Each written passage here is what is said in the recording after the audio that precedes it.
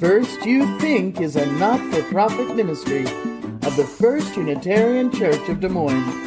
Support us at ucdsm.org today.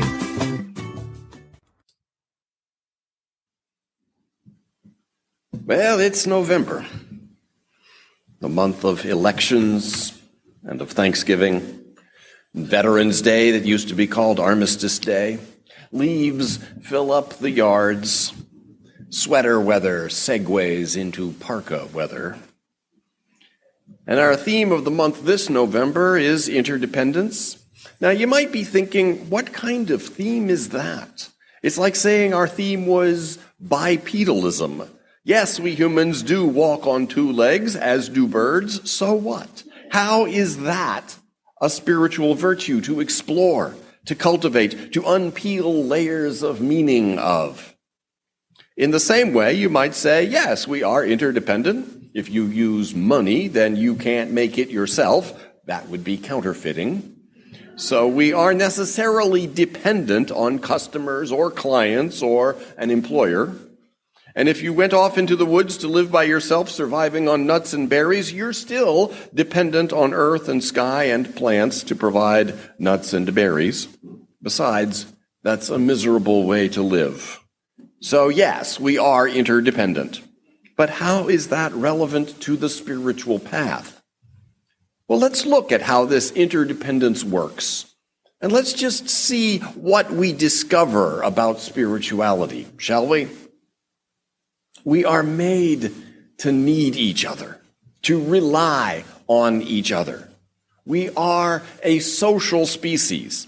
We aren't the only social species. The lists of species that are highly interactive with their own kind, to the point of having a recognizable society, and whose psychological well-being is associated with social interactions, is a long list. According to the Animalia website, 2,826 species have so far been officially recognized as social species so far. These include wolves, lions, raccoons, rodents, sheep, horses, chickens, ravens, pigeons, and many other bird species, whales and dolphins, otters and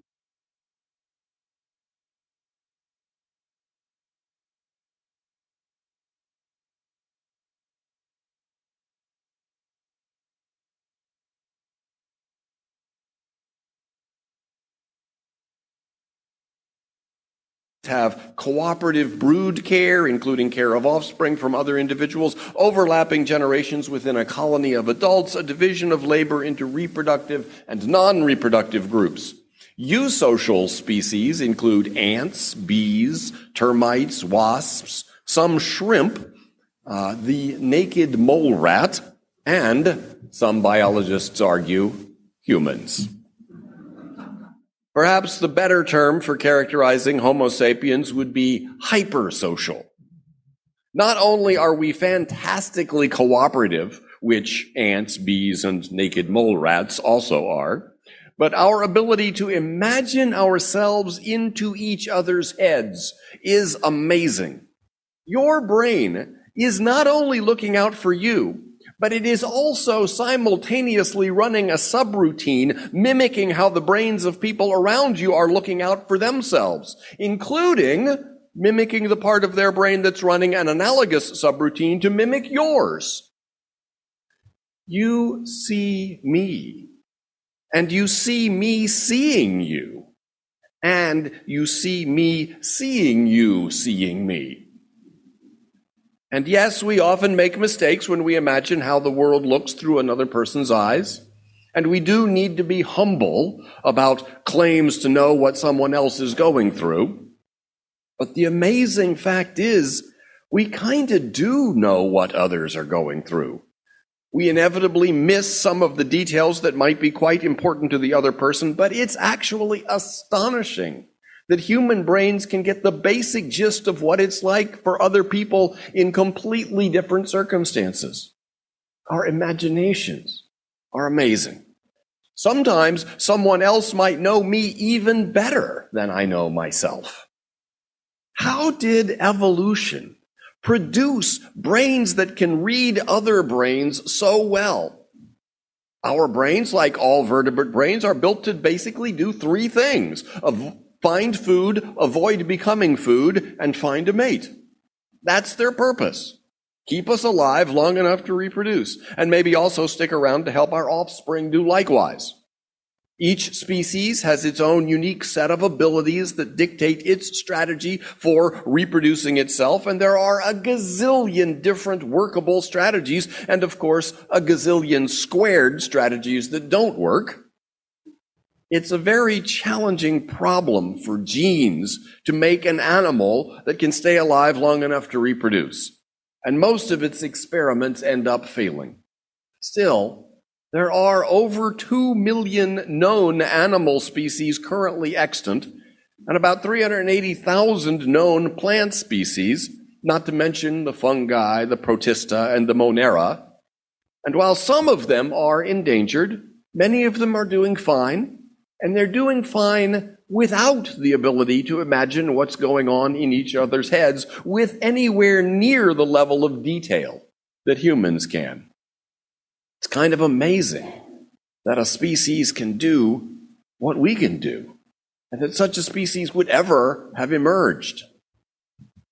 The Earth has had 5 mass extinctions: 440 million years ago, 365 million years ago, 250 million years ago, 210 million years ago, and most recently, 65 million years ago.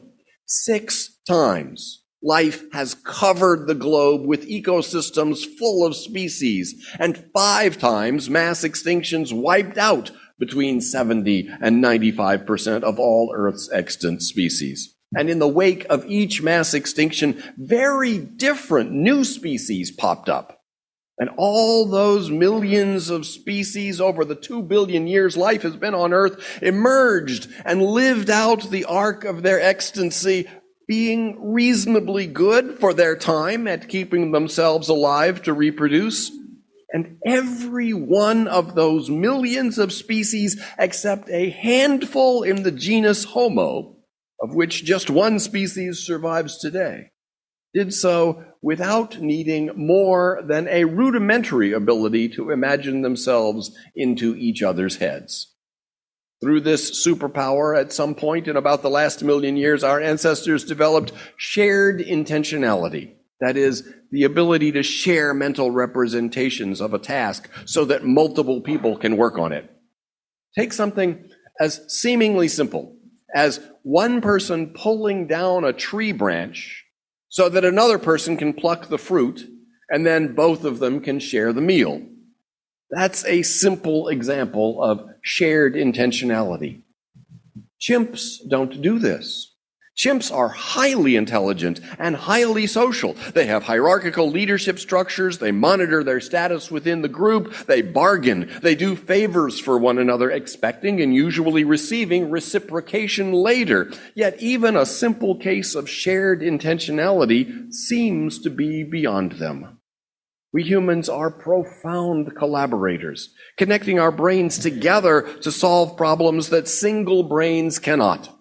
We distribute cognitive tasks. No individual knows everything that it takes to build a cathedral or an aircraft. Our species' success comes not from our individual smarts, but from our unparalleled ability to think in groups, to make bigger brains by interlinking our individual brains. Our great glory is how much we rely on each other's expertise. So even if you could be independent by yourself in the woods surviving on nuts and berries, that would be a miserable way for a Homo sapiens to live, and no sane human manages it for very long. We just aren't made to be that way.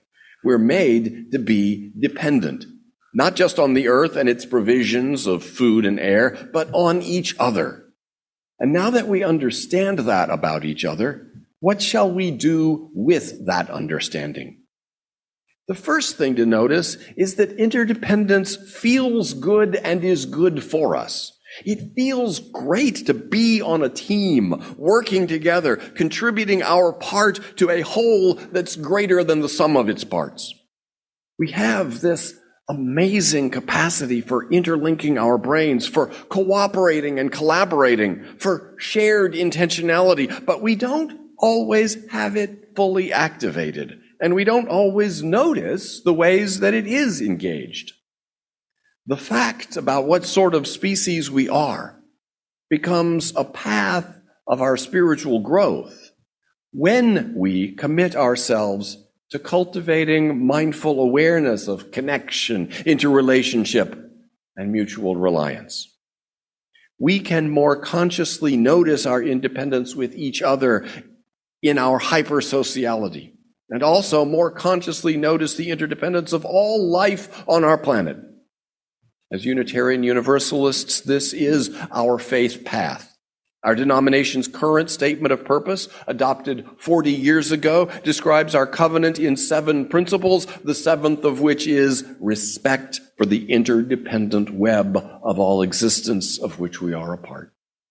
The proposed new statement of purpose includes interdependence as one of 7 values, of which love is the central one. It says, we honor the interdependent web of existence. We covenant to cherish earth and all beings by creating and nurturing relationships of care and respect. With humility and reverence, we acknowledge our place in the great web of life, and we work to repair harm and damaged relationships. To understand who we are is the central mission of the spiritual quest. And who we are is each other. To commit to live in the unwavering awareness that the self, what I am, is the whole earth, the whole universe. That's the spiritual path. To commit to live in the unwavering awareness that anyone's suffering is mine, and also that anyone's act of violence, anyone's cruelty, anyone's evil is also my very own. That's the spiritual path. Don't say that I will depart tomorrow.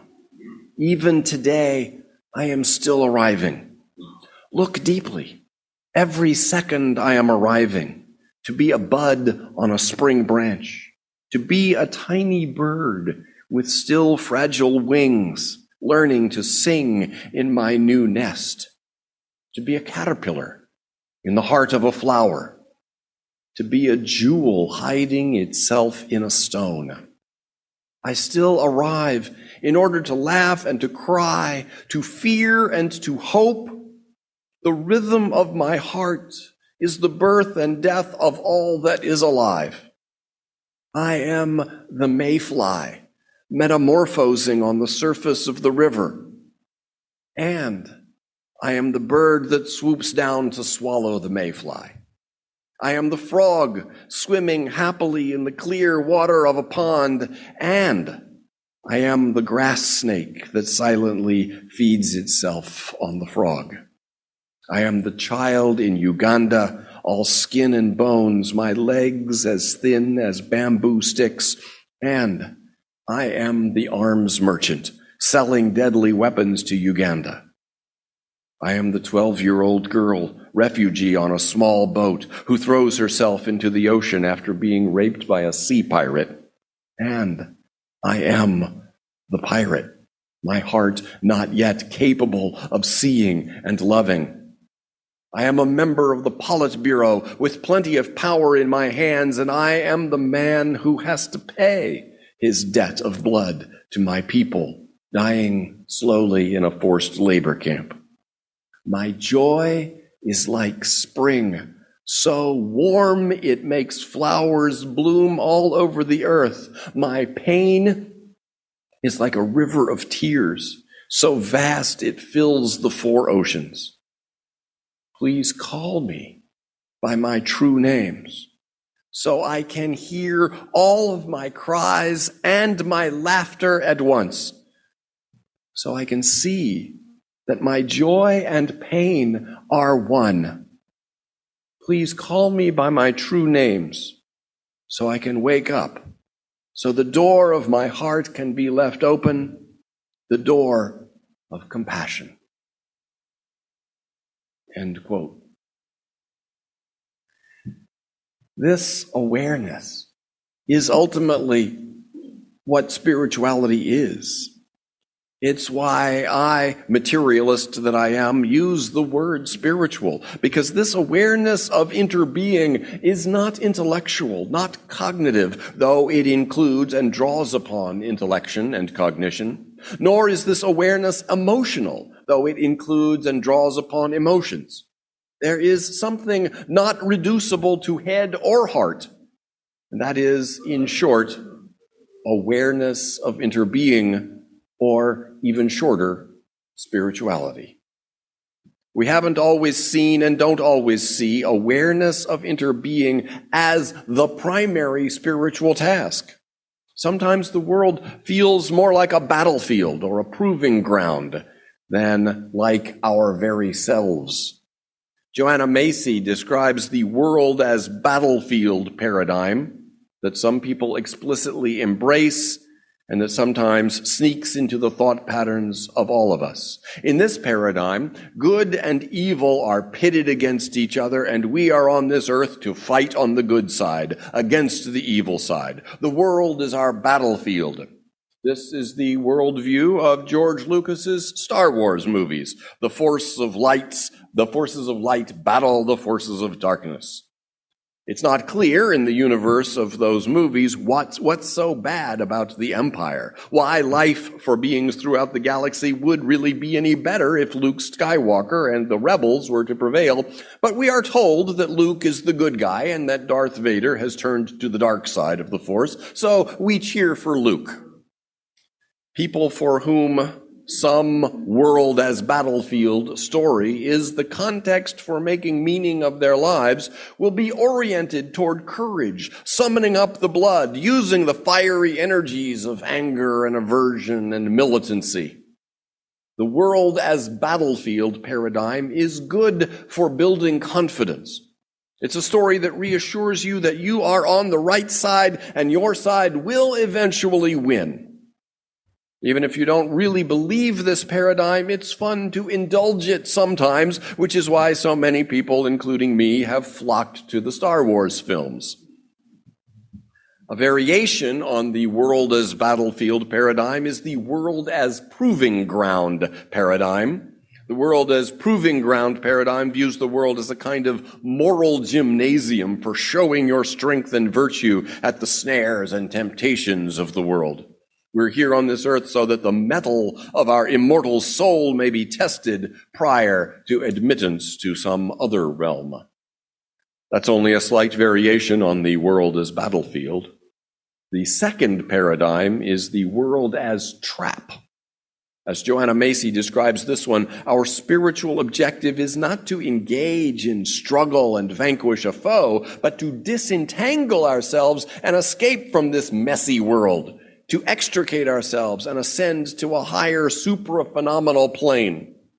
Not in some future life, but in this life. The objective is to escape the trap, to live with contempt for the material plane, prizing only the rarefied life of mind and spirit, aloof from the world of strife and desire.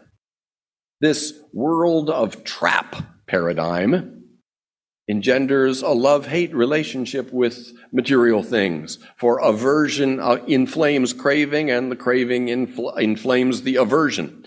Whenever or wherever you see people vigorously denouncing something and then being caught at doing that very thing, whether it's extramarital relationships or eating fatty foods, we are seeing the playing out of a love-hate relationship that comes from seeing the world as a trap. I have seen people attracted to Buddhism out of a feeling that the world is a trap and a hope that meditation will take them to a place removed from worldly entanglements. I tell them that the Buddha taught detachment from ego, not detachment from the world, and that even with ego, he taught being present to it, seeing it clearly for what it is, not suppressing or ignoring it. For people who see the world as a trap, social justice might still be a concern, but their approach is to get themselves detached and then help others detach, escape the trap of the material world. And so a third paradigm that Joanna Macy describes is the world as lover. This view beholds the world as an intimate and gratifying partner. With training, one can see in every experience something of the beauty and sweetness of primal erotic play. Since lovers are impelled toward union and oneness, this view can then segue into the final paradigm, world as self. In the Western tradition, there is more talk of merging self with God rather than with the world, but the import is about the same. When Hildegard of Bingen experienced unity with the divine, she gave the experience words that are very similar to Thich Nhat Hanh's words. She wrote, "I am the breeze that nurtures all things green. I am the rain coming from the dew that causes the grasses to laugh with the joy of life." In riding a bicycle or driving a car, we can quickly come to feel the vehicle as an extension of our own bodies. In the same way, the whole world is an extension of your own body. Yes, sometimes it does things you don't want it to and can't control, but the same is true of your joints and organs, increasingly so as the years go by. Truly, everything in the world is your joints and organs, your sinews and bones, glands, skin, hair, and brain and mind.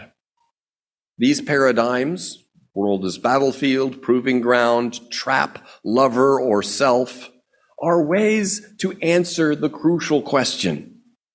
In the face of what's happening, how do we avoid feeling overwhelmed and just give up? How do we not give up our responsibility, not simply succumb to the many diversions and distractions of our disjointed, frenetic consumer society? Each paradigm provides an answer. I think most of us are attracted to numbers 3 and 4, world as lover and world as self, but most of us probably waffle a bit. Sometimes the world does seem like a battleground or a proving ground. Everything is a test, and I am constantly being judged, sometimes well, sometimes poorly.